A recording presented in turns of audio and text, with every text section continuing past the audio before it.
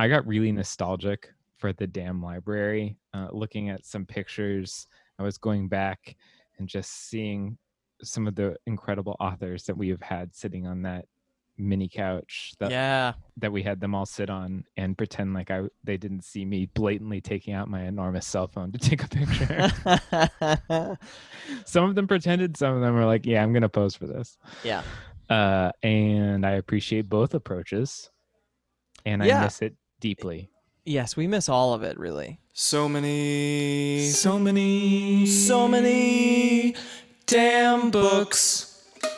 You know what? This is a free idea for the folks at The Onion, if they're listening. Someone might be. They should team up with any newsroom around the country. The Times, Washington Post, LA Times. And one day, they publish actual news. They publish the actual front page, and we see how many people are like, The Onion, they got us again. Or they set it up like a weird War of the Worlds analog, and it's just like, wait a minute. The jokes came true. We have to read tomorrow. Yeah. Oh, I like that. This is my pitch for a movie now. Look, folks, ideas are coming out of this show during quarantine, and that's more than any of us could have asked for. Welcome to So Many Damn Books. I'm Christopher. I'm Drew. And it's a normal episode, very by the book. I gotta go. I'll see Can I explain the drink? Yes, please do.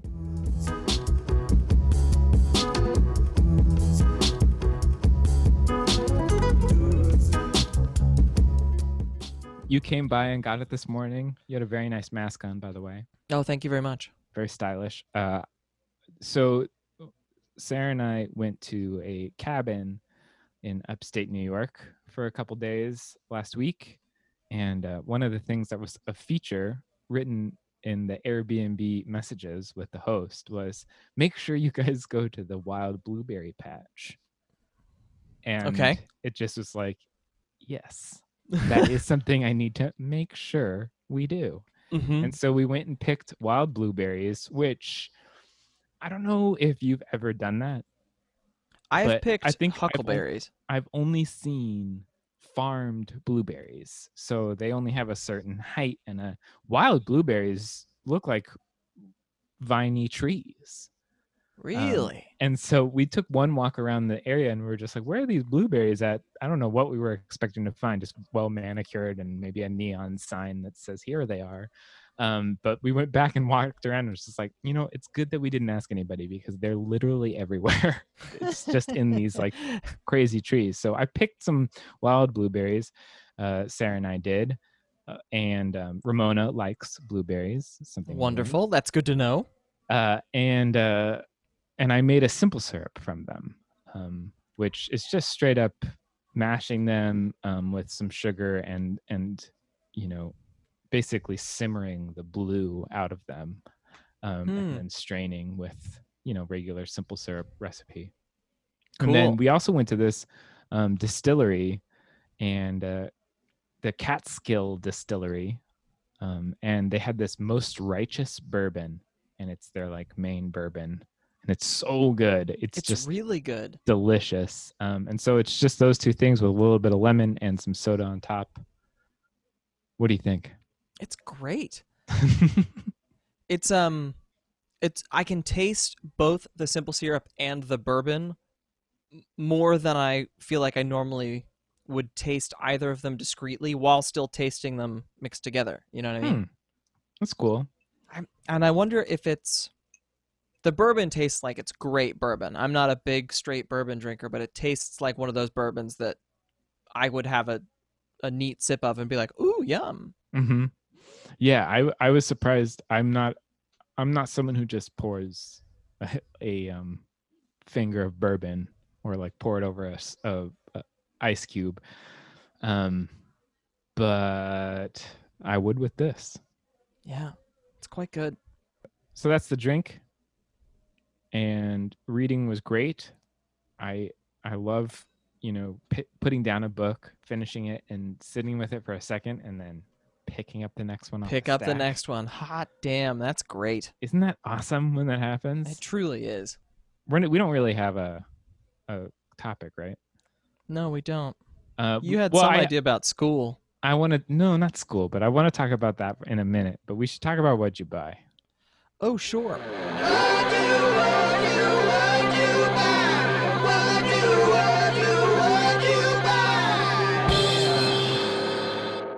I guess I need to figure out what I've bought. I can go. Go for it. We got sent this. I'm so excited about it. It's called These Violent Delights by Mika Nemirever, and it comes out in late September. So pre-ordered this one. I'm only 50 pages in, but it feels special already. And it's one of these books that it's compared to Secret History. Sure. And a really An auto read for Mr. Hermelin. yeah. Well, I'm always hoping. It's the Secret History meets Call Me by Your Name is what the log line. And 50 pages in, I can already feel how it's going to do that. I'm very excited about it. And then we also got sent this Cher Ami and Major Whittlesey by Kathleen Rooney, Penguin paperback. And it's told in two perspectives, a pigeon and a World War I major in England. Interesting. I'm always excited about a point of view that you've just never read from before. Yeah. You know, I'll read any dog point of view book. Right. Or most dog point of view books. But a bird I've point never of view seen book, pigeon. that's a fun, yeah. Cool. Yeah. That sounds great. What about you? Let's see. What did I... Oh, okay. So we got sent this book. We got sent one of these books, and I picked up one off a stoop the other day. The one that we got sent is a new mystery that's either just about to come out I think it's out at the end of the month, called Winter Counts by David Heska Wanbley Wyden. Mm-hmm. And it's a gritty mystery set on an Indian reservation, and it's getting like all of these rave reviews in a way that whenever a new mystery series, because apparently it's going to be a series, gets those rave reviews where they're like, oh, this is great, it does all the tropey things, but it does them in a cool new way, I'm there for it. I always want to find that new, because you might win out, you might get a Jack Reacher out of it, and 27 books later you're still like, same reliable pleasures that are admittedly the same as they were 10 books ago, but still different from anything else I'm reading. That is an incredible alchemy. That is not something that's gold, and you don't find it. You don't find it. Yeah. So I'll report back on this one. Okay. And then the other book is a book I've been thinking about getting for a while. It came out at the very beginning of the year, and I kept being like, oh, I'll try to pick it up for the summer. And this was in like January. And obviously I stopped going to bookstores, and so I stopped kind of thinking about it, because it was one of those books that I only thought about when I was wandering through a bookstore and saw it. Long Bright River by Liz Moore came out from Riverhead at the beginning of the year. It's a crime thriller. It's set in my old hometown of Philadelphia. And I love a good, like, deeply set in Philly book. Again, I love a good chunky mystery, particularly at this time of the year, a good beach read. But then also one of our TOB friends, Zach, had tweeted about the book a while ago and was like, this is a great Philly book. And because right now we can't go anywhere, I can't go home to see my parents, I was like, yeah, what the hell? That sounds great. I saw it on a stoop and didn't even think twice about it. Didn't even think COVID about it until I got home and rubbed the book down with a Clorox wipe. Ooh, Clorox wipe. You'll have to tell me your dealer. So those are the things we bought. Yes. Or got. Yes, got. It is really, this is a thing that I miss maybe the most right now, is I find myself missing being able to go for walks through bookstores. Not just going to a bookstore, because we can do that now. But the experience of like going and just like wandering through a bookstore, taking books off the shelves and reading like 5 pages and just kind of like getting a feel and just hanging out. Right, just to be around some books. 'Cause Yeah. that feels good sometimes.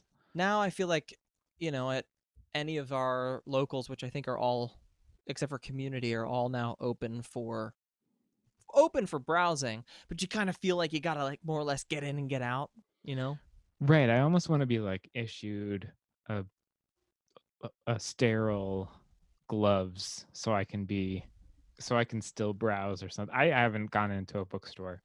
I won't lie to you. Yeah. I just have bought things, or lots of things have been sent, which has been great. I really have been reading more, which is really nice. Anything to be off the phone is a blessing, I guess. I mean, truly.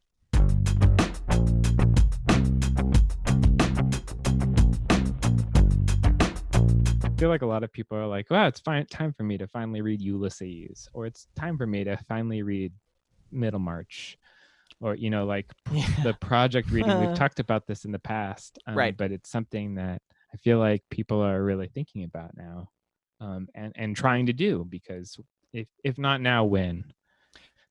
True. Like, if not now, when? if Anybody not who me, comes who? out, anybody who comes out of this is like, I don't know, maybe one day I'll get around to Infinite Jest. It's like, nope, sorry, you'll just you never won't. do it. You got the biggest. Maybe I'll do it now. I don't know if I'm gonna completely agree with this. Like, I like the joke, but also there's a lot of anxiety right now that does make it hard to read and focus on some of the more difficult things. So that's very true. I agree, and then I also am gonna make an excuse for them. That's fair. I mean, it it's not feels necessarily right for right Jest. now. I read it, but I'm not like someone. Oh, I was like, gonna say, is this just through Infinite Jest insecurity? I see. You don't have to. This isn't like pledging a frat. Like, it's you don't have to. And this is actually my point. This is which we're in a conversation now, and you didn't even realize. This is the segue, actually, into what I want to talk about. Ooh, okay, great. Which is, I think lists and the canon are really, really bad for casual readers. And I think that sometimes people are like, I don't know, I feel like there's something that happens with reading books that your brain gets turned off from your own pop culture barometer. Mm-hmm. And you need to instead rely on this weird cultural elitism that I don't think you would ever participate in except for books. Like, I feel like there's people out there who are like, instead of trusting your instincts, instead of looking at the back of the book and reading it and being like, is this an interesting book? And then reading the first few pages and saying like, is this written in a style that I will enjoy? Mm-hmm. Instead, they are like, okay, well, I don't want to waste my instinct to read a book, so I better spend this time participating in the canon or in the best that books have to offer. Right. I mean, it's the slightly better version of this is the reader who only reads Oprah's book club or Reese's book club. And that's a little bit different because you're getting a broader swath of reading there, and a lot of it is contemporary. But it's that desire, particularly around reading.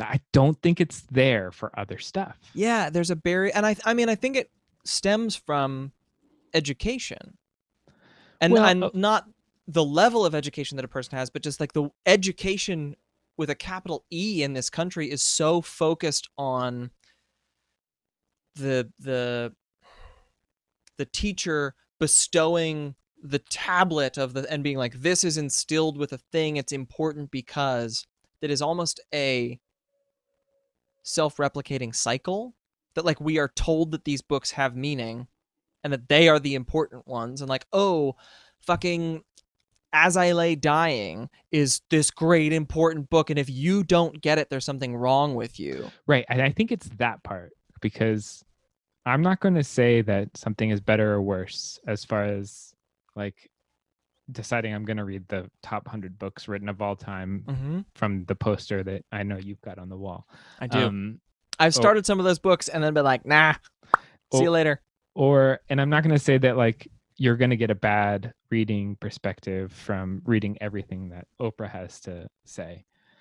Basically, I don't want to make a value judgment on anybody's reading at all. Like I was saying at the top of the show, it's just good to not be on your phone. Yeah. If you are drawn to read something, go read it, because that's the thing you should read. It's not necessarily going to be on a list. It's not going to be canonized. It's not. No one's going to. You might not get the further pat on the back, right, of it being an important book, but you're going to enjoy it.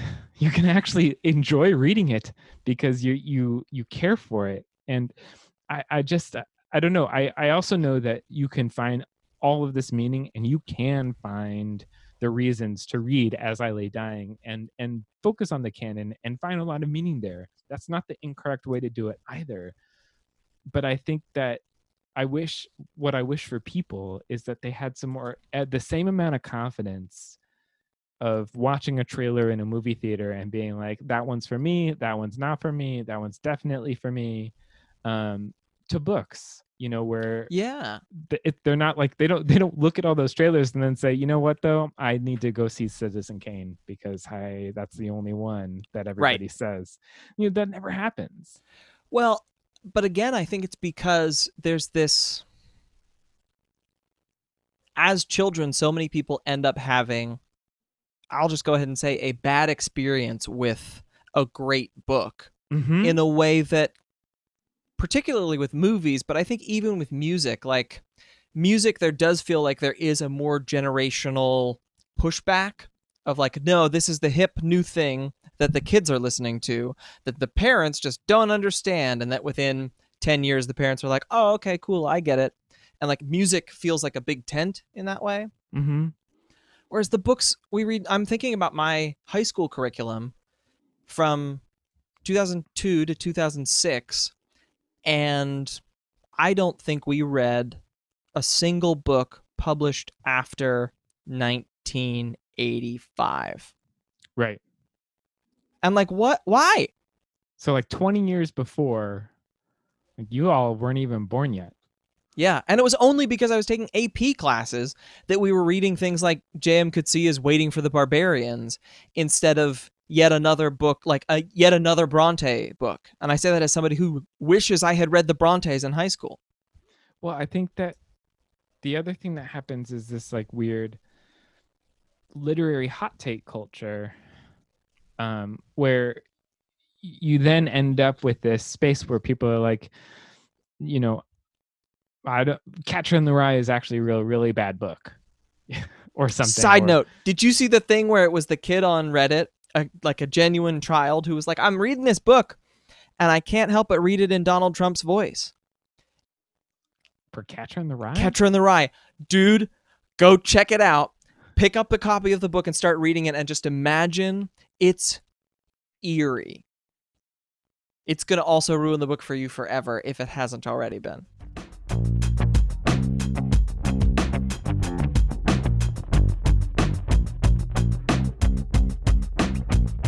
I mean, do you think that it comes down to the ways in which the other media that we are comparing books to in this circumstance, all of the other media is just easier to access? I mean, I guess like maybe not theater, and I don't know. I mean, like, libraries exist and they always have. Here's the thing: libraries get a bad rap. Like, you have to be able to go to a library. Libraries are underfunded, which is a whole other thing. But libraries get associated with going to the library. And I mean, I don't know if the kids still like go to the library in the way that we did. They do. But like, the library was a horrible place in all three of my schools, my elementary school, my middle school, my high school. And that is not because libraries are bad. I love libraries, but they were underfunded. The people who ran them didn't care. They were largely like, here's some dictionaries and the popular novels of 1951. We haven't had the money to buy a new book since then. Jeez, these are bad libraries. I mean, I don't know what to tell you. Okay, so I see what you're saying. But, you know, like, whereas TV, like, internet has become a human right in a way that weirdly, it's a whole thing now. The idea that internet access is, because of the way in which the world has moved, it is a fundamental human right. Right, but you that it should can't be free even read to the everyone. internet without learning how to read. So, like, you learn how to read, too. That's not true. It's emojis. I mean, seriously, though, the idea that all of these things are true, but you know, in the same way that you can't have a human right to food or shelter if someone in your vicinity doesn't know how to kill and cook and build. You know, like, we all have to learn things. Words have always been protected. There's this thing, like, when you look back at the revolutions in language that happened, the printing press, starting to write things and translate things into vernacular, it all happened in response to the power of the church, because the church didn't want people to be able to read and interpret for themselves, largely so that the medieval priests could continue to run a racket on everybody. But this idea that language and the written word has always had this, like, I mean, you said it at the very beginning, it's very insular. It's this idea that, like, we know what's best, and if this doesn't work for you, get out. In a way that, like, what would it be if that kid who I guarantee you that you and I are both picturing, it's not the same kid, but it's the same kid, who was like, oh, this book's dumb. Instead of that kid just, like, getting a C- on their paper in 7th grade because a teacher didn't want to fail them or whatever, the teacher says, okay, like, what do you want to read? Do you want to read an Animorphs book and write about it in the same way that Christopher and Drew are going to write about Catcher in the Rye? Because that's fine. Like, if there was a fostering from the earliest time, because I think that's where it happens. When you get told enough times that you're too dumb for this, and you get told that both by your teachers who are, like, assigning you a thing and not understanding why you don't understand it, but then when you get your test results back and you're like, oh, the system has told me that I didn't understand the message of this book. I don't know. I think that there's not an embracing of, maybe this is the whole problem, man. Maybe we've just solved it. I don't know if we've solved it. I just want to find a way to like get the word out, to teach people that they need to trust their reading instincts in the same way, because they have this muscle that gets turned off for books, and they need to turn that back on because they're right. You know, they're right that maybe As I Lay Dying isn't, if you're reading that because it's on a list, it might not resonate with you. Yeah. If you're reading that because you were heading into Faulkner land and want to, you know, there's ways to get into it. And even though he doesn't resonate with me, I can see why there's a lot of reasons to read Faulkner, and there's a lot of reasons to engage with texts that you don't even necessarily like reading. But to do that, I feel like you have to be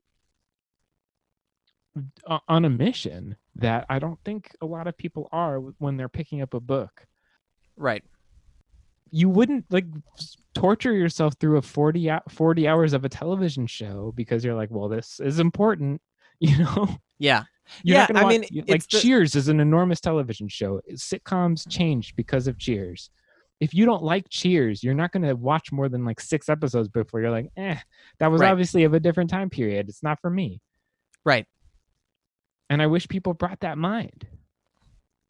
Yeah. I mean, I don't know. I think it just comes down to having access to them, because the thing is with Cheers, you're in that 6th episode and you're like, all right, screw it, I'm gonna go back and rewatch Parks and Rec from the beginning again. And it's just like, it's 2 clicks to get there. I think it really, Right. as much It's not another $28 hardcover. yeah. That did sound interesting. That might also contain more of this Cheers nonsense. Right. Oh, right. So I get it. And I understand that what I'm talking about is a different type of maybe cultural elitism that I'm not even realizing. But I want people to like regain their trust in their own taste. Ooh, yes. Well said. So in that sense, should we recommend things?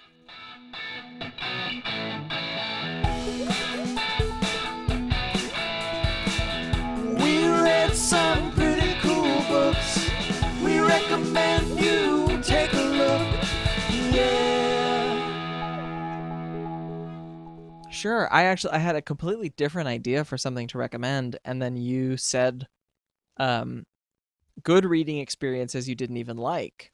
Okay. And I have one of those relatively recently. Samuel Delany's Dahlgren. Okay. A good friend of mine, a former colleague from the public, gave me a copy of it on my last day. And the note that he wrote inside basically said, it said, this is a weird book to give somebody because there's a lot of kinky sex in it, like a lot. But also I think it's a good book to give you right now because it is a book about learning to love a place and knowing when to leave it. And so, it's been, when you're listening to this, it'll probably have been actually almost exactly a year since I left the public. And the book stayed on my shelf for most of the past year until recently. Simply, I was like, you know what? I'm not doing anything right now. I might as well dive into this immense brick of a sci-fi novel about a month and a half ago. And I was in it for about 2 weeks, and some of it I was like committed to every word, and some of it I was skimming along and sort of floating through it. And the book, William Gibson has this great introduction where he basically says this book is a labyrinth that is meant to infuriate you, and it is meant to bounce you out of it in the hopes that you try again, kind of thing. Jeez. And at a certain point, I was like, you know what? I am fast forwarding through the last 2 sections because I've been in it for 2 weeks. I'm starting to get mad at it. But when I finished it, I keep thinking about it in a very strange way where I'm like, I don't know that I can recommend this. I don't know even if I could give it a star rating. It's Is like it stuck in your head maybe because in that like way of like listening to half a pop song, the song gets more stuck in your head because you don't remember the second half. So like because you didn't quite finish the book, you still have those ideas knocking around because he didn't like suck the flavor out of them. Well, maybe, except the book is also a recursive document. Like it begins halfway through a sentence and the end is half a sentence. Oh boy. And so it is just like, and the last section pulls in things from the previous 6 sections. Okay. But like it's a almost House of Leaves-y meta text at times at the very end, except published before a publisher was willing to like take that level of type. I would love to see, if Samuel Delany was like, the publisher. I'm gonna like recreate it using 21st century technology or something too. Because it's just fucking crazy. Anybody out there who has read some or all of Dahlgren, I'm now here. Let me know. Reply to about the Reddit a lot of people board. I think you posted about it on Instagram, and there were people like, "Ooh, crazy!" Yeah, crazy and it's kid. like, yep, I get it now. I'm excited to read more. And someday, something that's maybe not his recursive text. I know. Omnibus masterpiece. But also, I guarantee it's one of those books that at some point I'll just pull it. I might not read all of it again, but I'll just be like, "What? Could this possibly have been as weird as I thought it was?" Right, or it'll be like you'll look at the date as like the page number. So it'll be February 16th, and you'll be like, oh, wait, let's look at February's 216 pages in. Yeah. Yeah. I like playing games with that with my books. I said on Twitter recently, and I stand by this, that reading books is fun, but it might be even more fun to stack books in an order that you might read them. Yes. And to continually update that order. Oh, no, this will be next. Do you have anything that folks should put on the top of their pile, throwing out their carefully curated orders? Well, I think that people should. Okay, I love Amy Bender. She changed how I approached writing short stories and made them more fun. She made me she helped me discover my own writing style, and I think that's true for a lot of people. Amy Bender is just that sort of person. She hasn't written a novel since Particular Sadness of Lemon Cake, which is years and years ago. Yeah. She had a short story collection, again, like years and years ago. I think 7 years, or maybe, I don't know if that's true. But she has a new novel. Lemon Cake's almost a decade now. Yeah. And so this is her first novel in almost a decade. It's called Butterfly Lampshade. And when I started it, I was like, I was definitely continuing to read the book because I like Amy Bender and not because I liked the book I was reading. And so I was just like, I was trusting her and thinking about like how crazy it was. And it's a really odd book. Someone described it as like Amy Bender does Proust, and yes, that is what this is.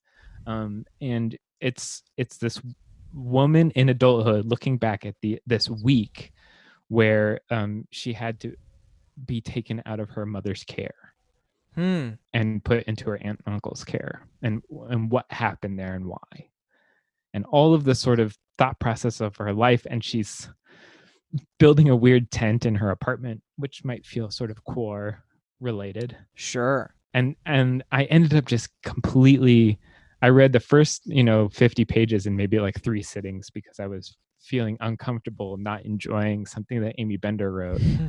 And then the rest of the book I read in one just enormous gulp because it just clicked and resonated. And it is Proustian. It is like, the Madeleine that causes someone to fall back into their memory. But she's looking at the act of creation of memory through a lot of different lenses. And it's just this one week that she keeps looking at. Wow. Cool. It's really cool. I can't believe it. And I think it's a really strange book. So if you're drawn to it and you love Amy Bender, I think stick with it because it'll be good. The other thing that I don't know, this actually feels, I don't know if I recommend this book because it was so insane. Yeah. But I loved Convenience Store Woman. That novel by Sayaka Murata. And she has a new novel that's coming out soon called Earthlings. And if you liked Convenience Store Woman, she like takes that idea and then it's just like, okay, if that's our starting point, why don't we go even further? And it just includes all the most taboo subjects you can imagine. Wow. It is completely insane, but it's also in this sort of muted, quiet prose where it's all just presented to you as like the most logical thing that I could have thought of in this moment. And even though it's the most insane stuff you've ever heard, because like the main character of this book believes from childhood into adulthood that she can talk to her stuffed animal who is an alien from another planet. And she too is an alien. And I think you pronounce it Poppinpophobia. Poppinpophobia. Poppinpophobia. No, that's what it is. It's fun to say. It's a crazy, crazy novel. It's also like pretty short. So if you've been trying long things and want something short, Earthlings, it comes out soon. Like pre-order it and then also like set aside some of your day. Cool. To react to it, because when I was done, I was like, okay, something nice now. I need a nice thing to remind myself that people are okay. So yeah, those are my recommendations. Do you have one more that's not that's not a struggle read? Oh yes, okay, I do. Our friend Robin Sloan, purveyor of fun, neat internet things as well as terrific novels. He has now 2 novellas out that are available for free from his website, and they're connected. I won't say that one is a sequel to the other. The first one is called Annabelle Scheme, and it's Cool. set in a fun alternate San Francisco where quantum computing happened for about a month and a half, and it caused too much instability in like the multiverse, and so they had to shut it down. But it's a private eye with her AI assistant, basically, running around this weird alternate San Francisco. Sounds awesome.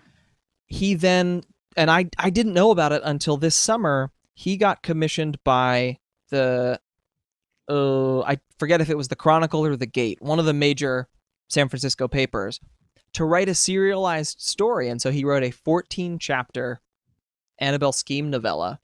What? That then he had folks, he was like, okay, I'm going to edit it up, but instead of trying to go the normal publishing route, if he basically did a Kickstarter, but like without a reward. The reward was if I hit my goal, which was not very high, but like if I hit my goal, the book will be free to everybody. Anybody who pays for it gets a copy. And so I was like, yeah, well, it was like $9. And I was like, you know what? I just read this great novella for free. I'm going to read this cool novella. And that's 2 books for not even the price of 1 book. Wow. And they're a lot of fun. They're just like, they're so weird. The second one begins with a burrito cannon. And so it's, he's got such an inviting writing style. You're just skating along with him right away. It's just a great smooth read no matter what he's doing. Yeah. These are very, very fun. And like I said, you can get them for free on his website. I remember in Mr. Penumbra's 24-hour bookstore, there's the sequence where they're like scanning a book in a library. Mm-hmm. And it is somehow like tense and exciting. And you're just like, ooh, I hope they scan that book well. Which is the mark of a good writer, I think. If you can imbue such a thing with drama and excitement, then you've got something pretty exciting. That's very true. Oh gosh. And I just want people to read, and I feel like I'm tired of the walled garden. Take the garden walls down. Like everybody should come in and find the flowers. Hey, look, man, to bring it right back around to where we started with the New York Times stuff, part of the reason that I laugh is I have that issue of Jacobin magazine that has the instructions on how to build a guillotine. So, ooh, look out, Gray Lady. Whoa! Moving up north, gonna just be like, come on over to my backyard. Ching! Oh. We're gonna take the money back. Did I get too French Revolution? Well, thank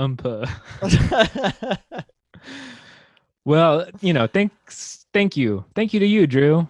Thank for you to talking you, to me Christopher. about books, and thank you all for listening. This has been another scintillating episode. So many damn books. We really appreciate any time that someone writes a review. If you're looking for stuff to do in your quarantine and you haven't written a review of iTunes stuff that you like, any of the podcasts, not just ours, Any of them. I think you can spend a good 20 minutes figuring out your Apple ID, and then after that you can go and review a bunch of stuff that you've been listening to. Also, look, I just mispronounced the word guillotine, so please give us 5 stars and call out the fact that I, a proud French person, mispronounced the word guillotine. a guillotone. It's great. It's Italian. Look, we just wrote your review for you, folks. 5 stars. Bring Drop up the that in there. guillotine. And also, if you wanted to give us money, you could. So Many Damn Books is on Patreon, patreon.com/smdb. And if That's you where you ever find want to us. look at all of the books we mentioned per show, you can go to somanydamnbooks.com. Yes, you can. And if you have discovered an author that you just love, that you want to tell us about, email us, tweet at us, Instagram at us. We love to hear about new discoveries. We do. Make us feel good when something pops into our feed or into our inbox instead of sort of sad, Yeah, you know? please. We all feel sad enough. We do. Spread the joy. Spread the books. Spread the joy, spread the books. Look at that. I can go work in an ad firm. Let's do it. We're going to rebrand books, buddy. We did it.